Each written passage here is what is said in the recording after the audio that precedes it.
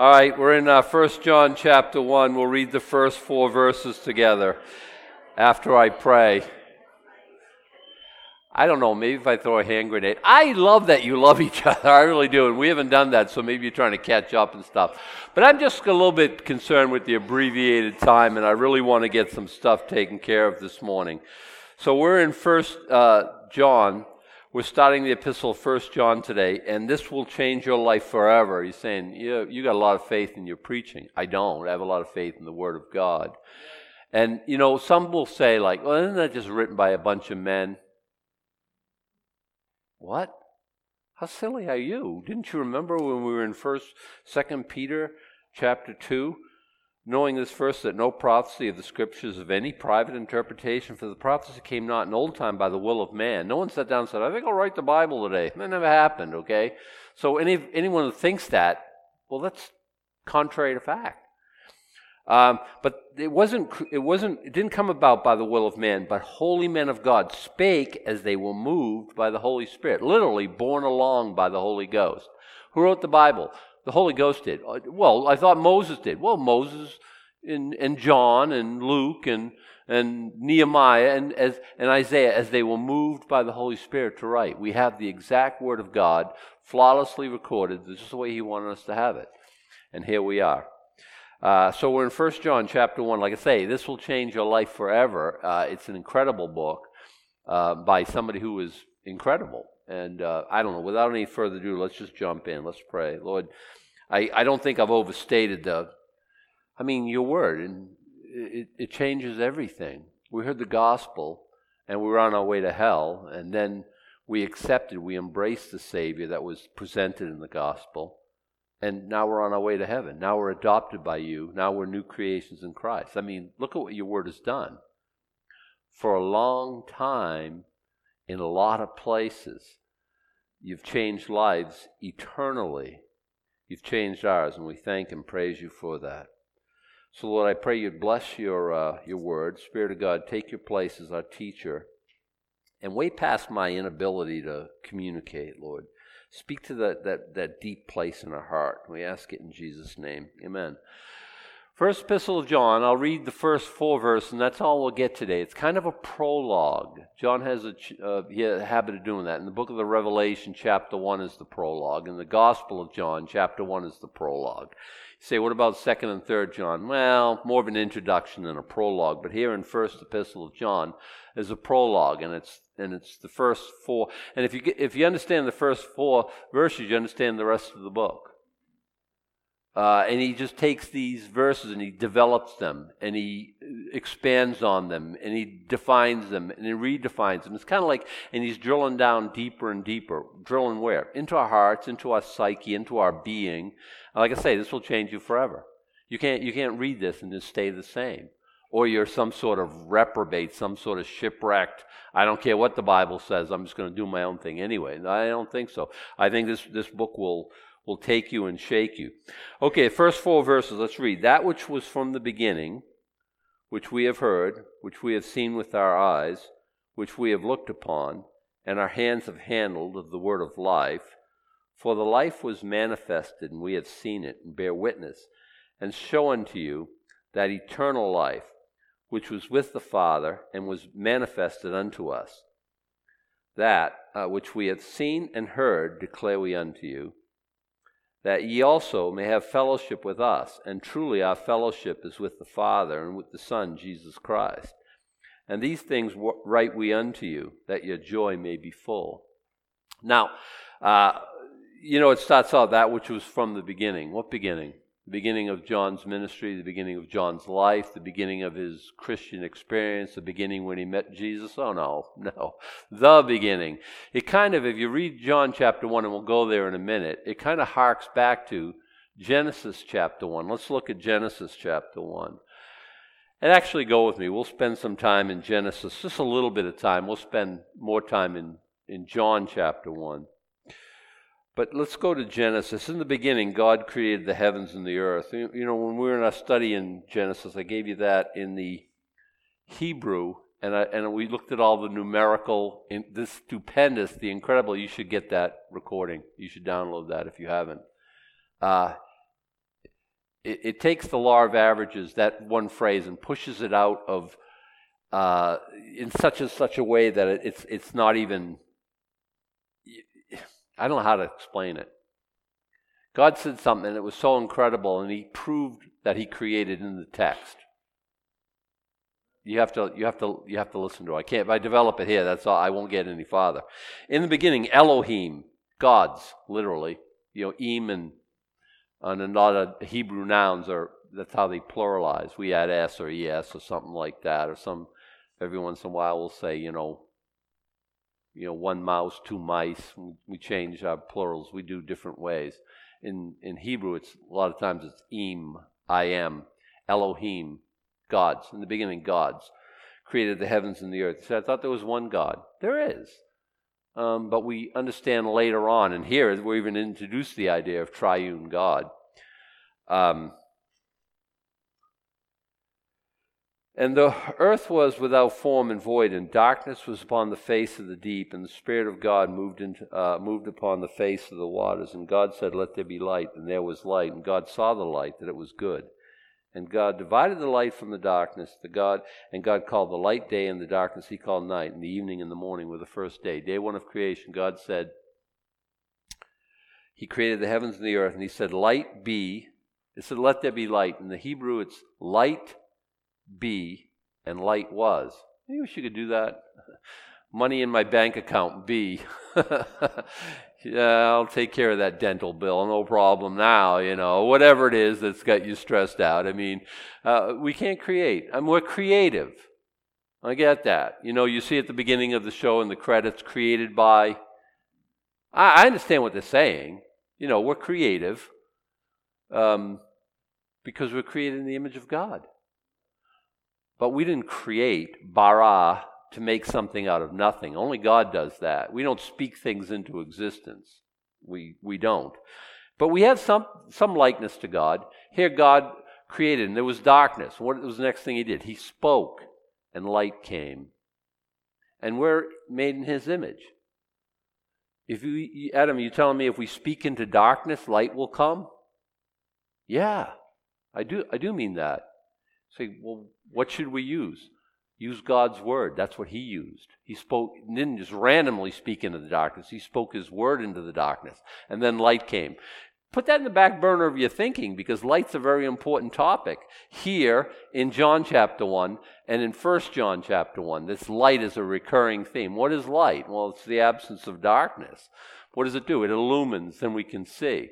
We sing, Amazing Grace, how sweet the sound that saved a wretch like me. I once was lost, but now I'm found. I was blind, but now I see. What happened? Light came.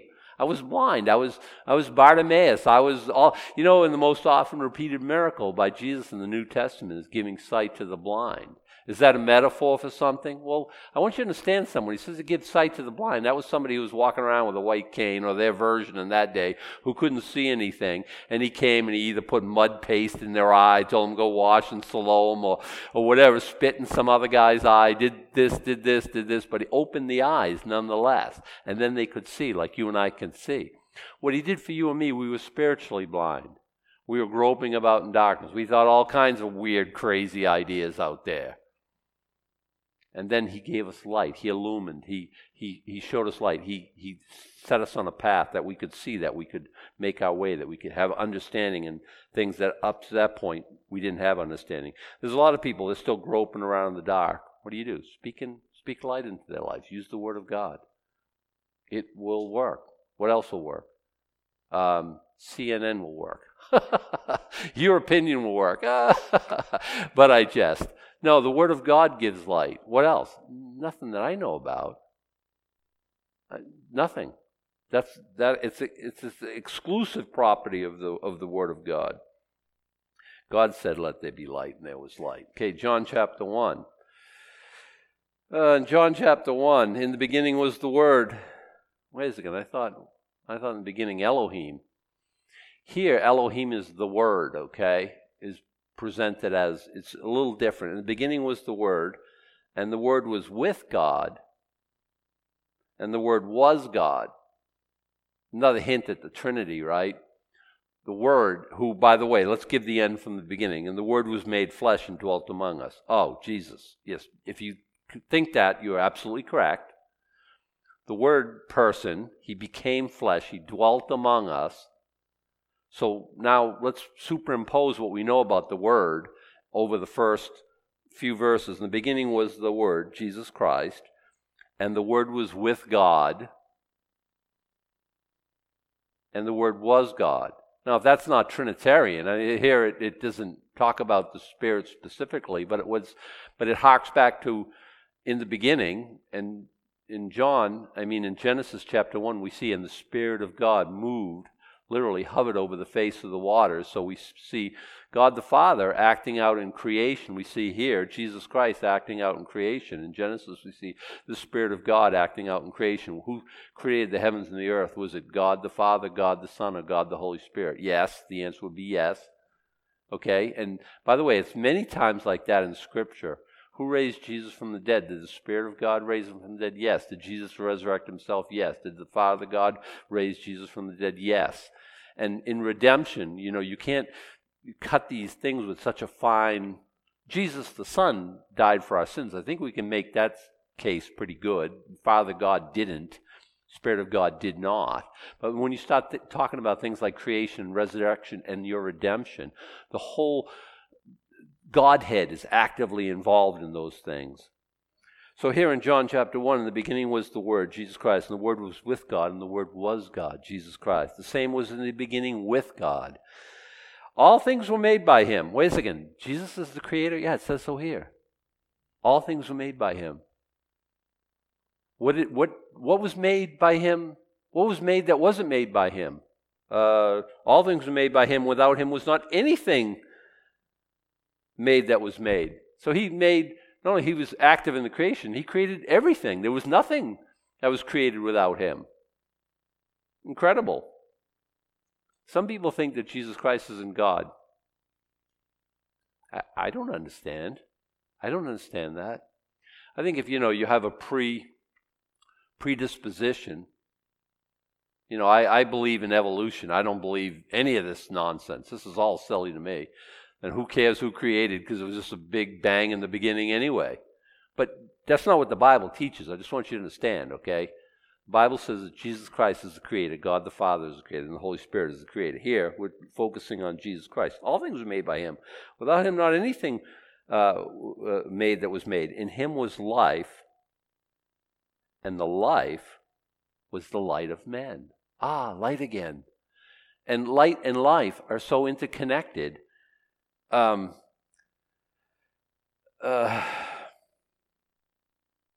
We talk about having eternal life, and we think, well, that's going to last a long time. That's good. We're going to be around for a long, long time. That's not what eternal means. It means without beginning or without end. Well, wait a second. I had a beginning. You mean we're in heaven waiting around to be born, like some people teach? We're kind of queuing up, and I'm only about 8 billion from the front. That should be another few weeks. I don't know, another few years of decades. How do you know? And then you're born, and you come here, and then that's good, and then you live for a little while, and you go back to heaven forever. Hey, we don't have pre-existence. There's only one pre-existent one. It's Jesus Christ. He was manifested. We'll find out. Here, He came to earth. We didn't come to earth. We were generated by DNA and biology and, birds and bees kind of stuff, right? 9 months before we showed up and we celebrate our birthday, we were conceived. So, 9 months-ish prior to your date of birth, you were. And you came into being. So how do you have eternal life? You have a beginning. You won't have an end. There's no expiration date on you. So how do you have eternal life? You have the life of Christ. In Him was life, and the life was light of men. He gives you His life. He doesn't just give you longevity. It's incredible when you think about it. What you're experiencing now is the life of Christ. I always talk to people about I just can't get over my fear. You don't have any. He didn't give us a spirit of fear. What are you talking about? He gave us a spirit of love and of power and of a sound mind. You don't have a spirit of fear. Oh, you believe in what Satan says. Oh, I understand that. I've done it myself. And I don't want to make you feel poorly about that or rain on your parade. I'm just saying, let's not do that together, because that's silly. Why would we let Satan put fear on us? That goes back to binding and loosing. We've been talking about that a lot lately. Oh, I ain't letting Satan put any fear on me. It's not of God. God didn't give me a spirit of fear. He gave me his life. I can do what? All things through him who strengthens me. Why? Because he's given me his very life. There's no limit. There's no, I wish I could get over this alcohol or drugs or depression or fill in the blank or fear or I wish I could. And when people say they can't, I'm thinking like, you don't understand what eternal life is. You don't understand you got a new genetic code. You don't understand what the DNA in you does. It's not, I just can't rise above my fear. You better stop listening to Satan is all I'm just saying. And again, I'm not trying to make you feel poorly. I'm kind of spurring you on to first understand what we have in Christ. In him was life, the light was the light of men. And the light shineth in darkness, and the darkness comprehendeth it not. If you get a King James Bible, it's one of the places where I just don't like King James, because they missed it. The light, the darkness comprehendeth it not. That, by the way, that's true, but that's not what the verse is saying. The verse is saying the light, the light shineth in darkness, and the darkness apprehended it not, or hasn't captured it, or conquered it, or overpowered it. Which, by the way, that's very, very helpful for me, because I think then the truth will always out, because there's darkness, and there are people who have a propensity to extend the darkness and put us all in darkness. But this verse tells me they can't. The darkness apprehended it not. They couldn't squelch the light. God's got an investment in light. By the way, there's something you should watch, and you should take this down or something, or get on and watch this later, just so you can have this.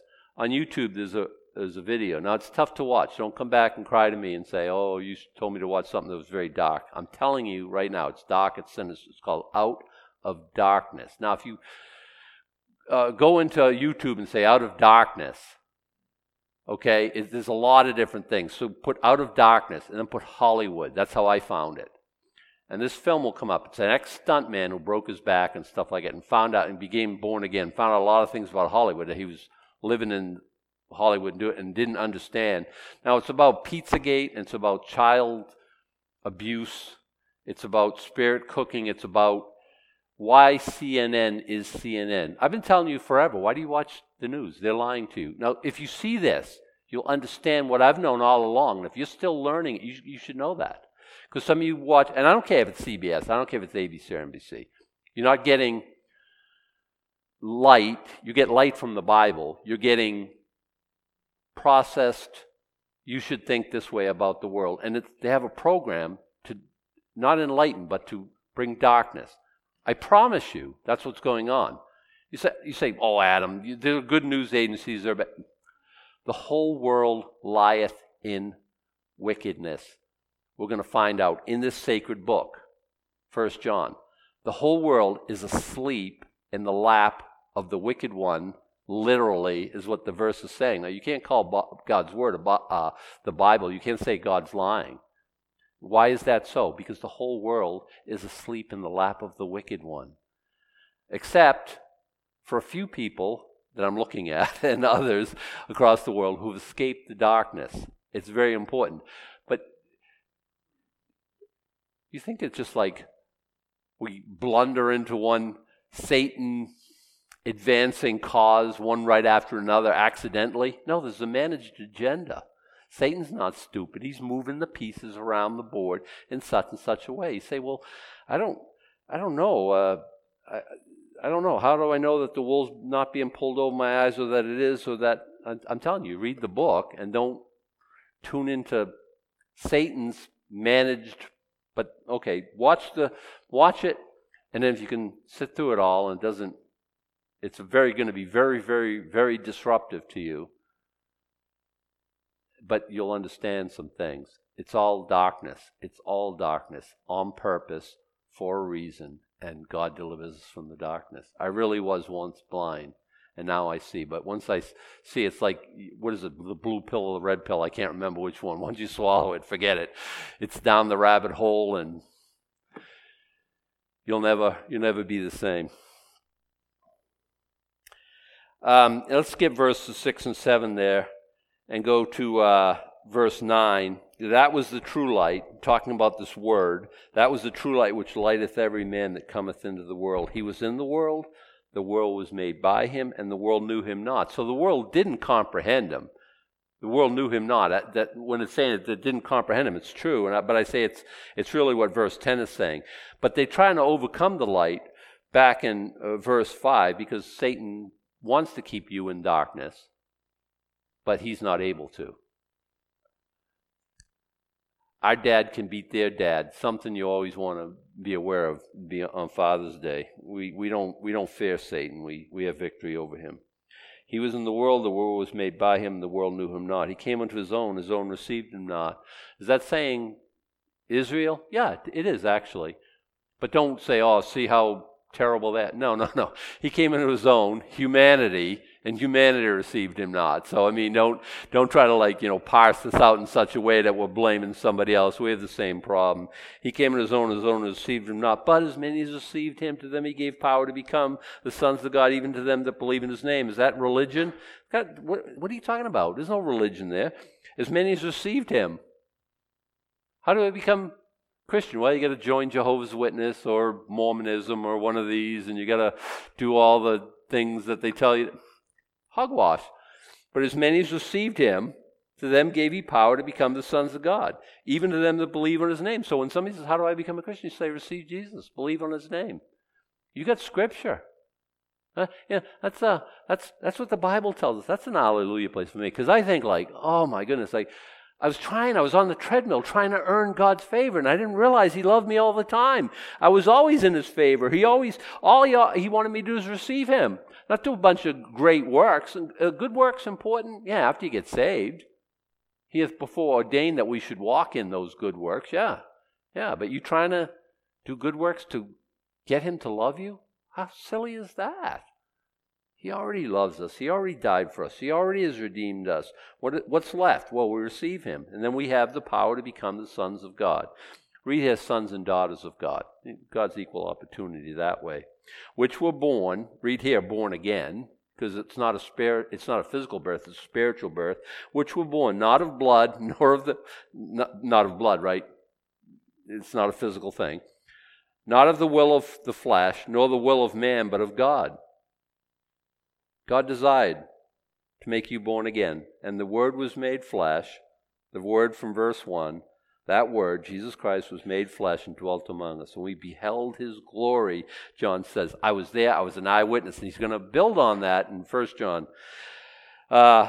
We beheld his glory, the glory of the only begotten of the Father, full of grace and truth.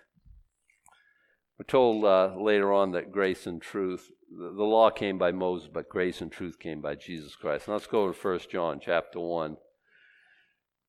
That which was from the beginning. Now we understand what the beginning is.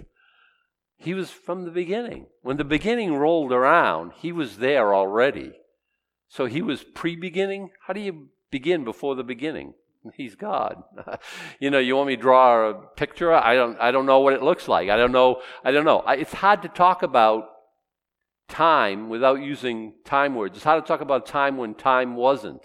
Because when he said, light be, and he created the universe, that's when matter, energy, and time came into existence. What about before that? There was no time. I had to use the word before to tell you about a time outside of time. So is God a guy who has lots of time on his hands? No, he's outside of time altogether. You're not getting older in heaven. Days on passing. We use that thing. When we've been there 10,000 years, you won't be there 10,000 years. They don't have years. They don't have days. They don't have hours. They don't have minutes. They don't say, how do you know when to do something? I don't know. We'll get there. There'll be like an orientation week. I don't know. Okay, we'll figure it out as we go. But I will tell you this: it's like really crazy good. You have all the time to do all the because you don't have any time and there's no clock ticking. What are you late for anyway? Your dentist appointment? There are dentists in heaven, but they're not practicing. Just so you know, okay? It's a wonderful place. It's with I guess I could say Kate's mom. She's home and they're just counting down the time, and we're no visits this morning. We're talking to her, and I say talking to her. You're always hopeful. People can understand. She's not speaking. She's either asleep or listen. We don't know. They say the ears are the last thing to go. Hearing's the last thing to go.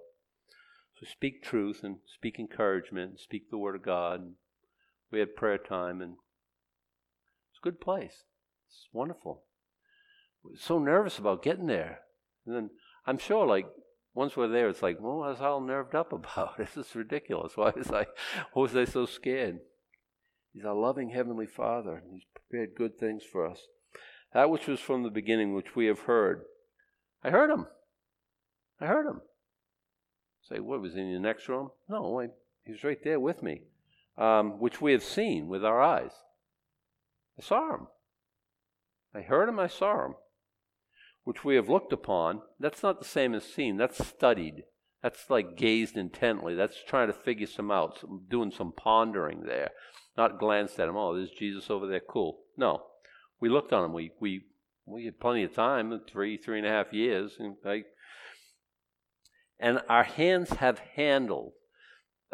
He's talking against Gnosticism, and Gnosticism's still around. It was a first century cult, and one of the things they taught was Jesus, He wasn't here physical. Your physical is evil. Everything is evil, and Jesus didn't have a physical. He's more like a phantom. And that was one of their stupid ideas. And John says, nope, ixnay. We handled Him. He had physicalness, Imagine they're climbing the hills of Judea, and they were, elbowing and knocking into each other and helping each other up. And there was, I saw Him eat. I saw Him bleed. Saw Him die.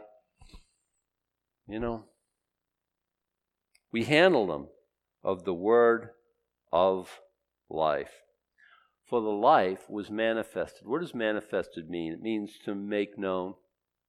We have a manifesto. I think like I've heard, the Sermon on the Mount called the Manifesto of the Monarch. I like that because of the alliteration, but that's what he is. This is like, hey, I'm here now. Let me tell you how. And I don't think he teaches anything new. He takes the Old Testament and he says, this is what I meant all along, and he kind of clarifies in such a way. He says, you've heard it said, don't kill. You've heard it said, don't commit adultery. I'm telling you, this is what I meant all along. If you even look at a woman thinking, wouldn't that be, you've already committed adultery in your heart. Don't do that. So he takes what, Scripture says, what he said from the beginning, and he elevates it such a way and draws us out and shows us, like, this is what I meant. This is what I don't think you're getting. And so manifest is to make known. The life was manifested. What life? The word of life, which our hands handled. The fact that he's an eyewitness. So there's two Gospels, both John and Matthew, that are written by apostles that were with him right from the beginning. The Gospel of Mark, I believe, was written by John Mark, who was a friend of Peter, and Peter is probably recounting it, and that's so still an eyewitness account, although Peter didn't physically write it, Mark did. Now Luke is a little bit different. Luke's a Gentile doctor, and he went around and he interviewed, and he's an incredible historian, but he gets things that like nobody else has, like the visit of the Magi. Who did he get that from? I think he interviewed Mary, Jesus' mom, and asked her questions that only she would know. And she brought forth her firstborn son. Wait a second, brought forth. You mean you were the OBGYN? Because they didn't have that. But I mean, you delivered him? Yeah, well, Joseph was kind of helpless and, and he was like, he got the skinny from, if I say the horse's mouth, that sounds like a pejorative. He got a first-hand account is what I'm trying to say. Okay? So, and he got it right. So we're not, people always say, oh, you believe that book? That's an old book. No, it's not an old book. It's timeless. It's as fresh as tomorrow's newspaper, except this is true, and tomorrow's newspaper won't be, except the jumble, okay? That's all I'm saying. And maybe some comics, I don't know. Crossword puzzles probably okay. But anyway, this is fresh, this is new, this is reliable. It's not an old book. It was written by, it was an eyewitness account. I tell you, I said this before, there's an accident out here, and we all see it, and because people were at fault, and someone was hurt, and there's liabilities and someone's going to lodge some money, they ask us what we saw, and I say, well, wait, there's going to be someone 2,000 years from now who's going to look back on this event and write a book about it, and we'll follow what he says. What is that unadmissible in court? Because it should be. But here's the eyewitness account. Here's somebody who's actually there saying, hey, let me tell you something. We handle him. We saw him. Life was manifest. We have seen it. We bear witness. And we show unto you that eternal life, which was in the Father and was manifested unto us, made known. Okay?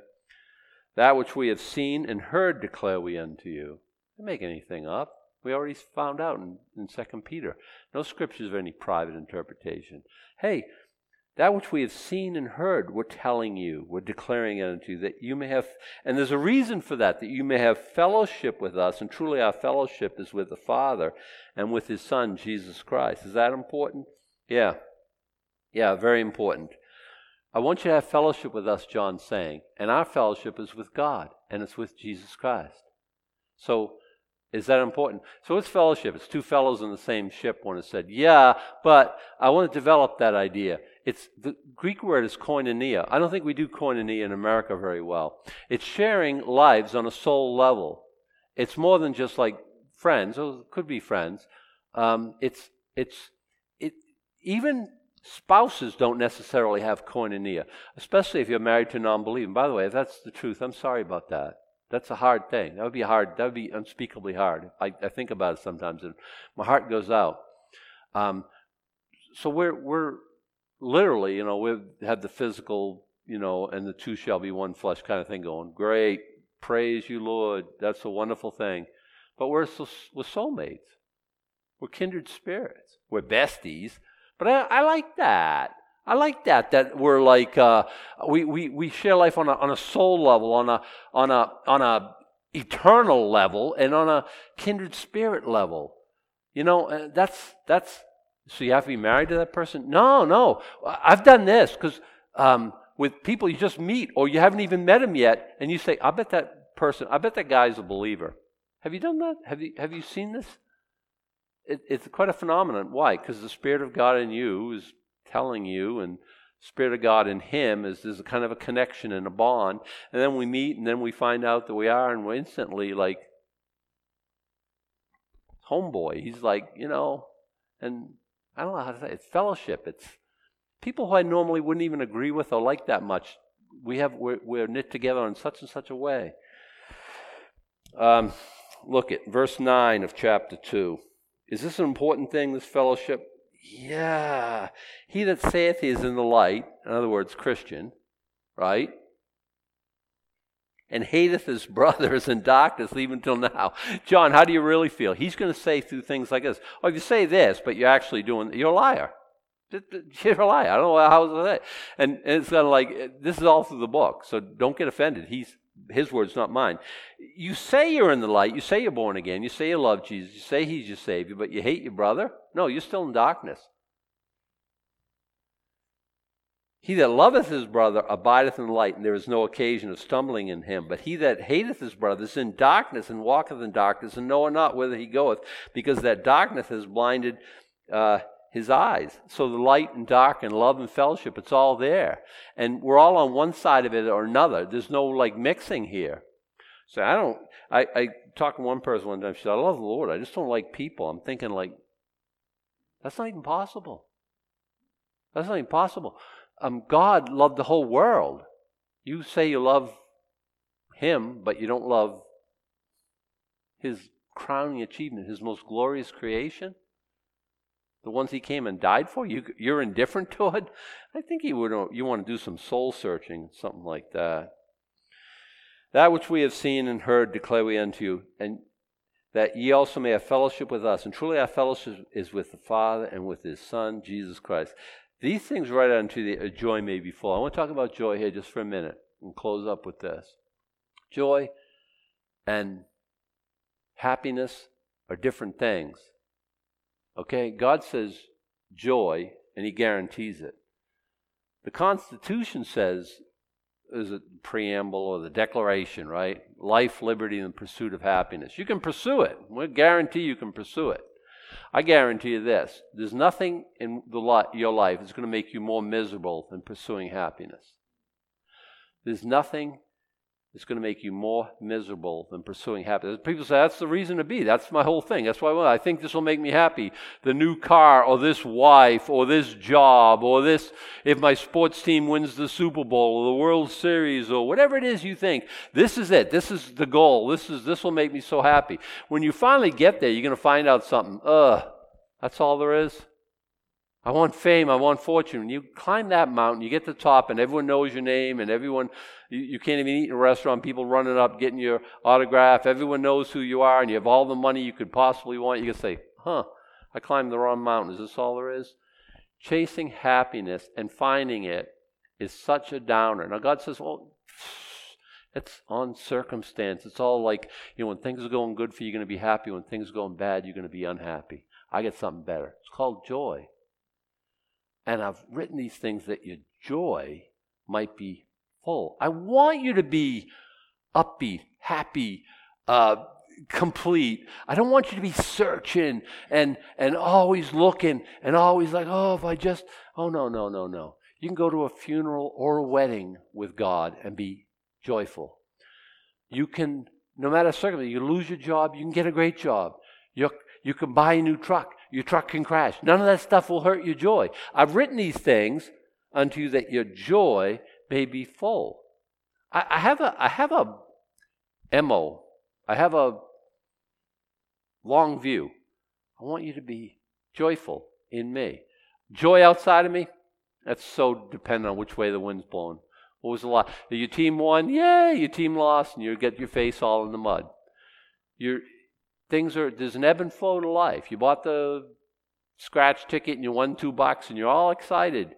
You didn't get the $2 winner and now like, I can't believe I lost $2. It's just, and life is like that. It's just who cares?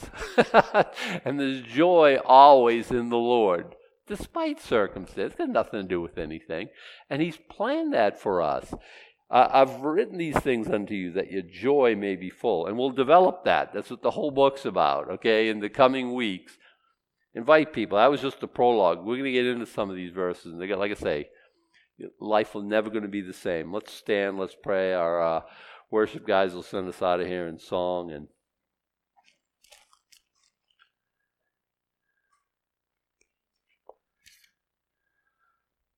Father, we thank you for this. Just dabbling, getting our toes wet, as it were, in this incredible book. But Father, my promise now, what I've been saying is it'll change us forever. We would be changed forever for glory and for good.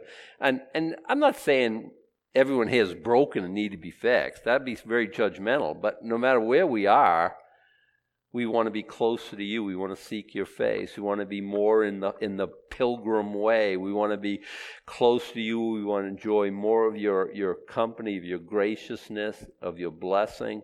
So, Lord, to that end, I pray you'd bless this book. Now may the Lord bless thee and keep thee. The Lord make his face shine upon thee and be gracious unto thee. The Lord lift up his countenance upon thee and give thee peace. Amen.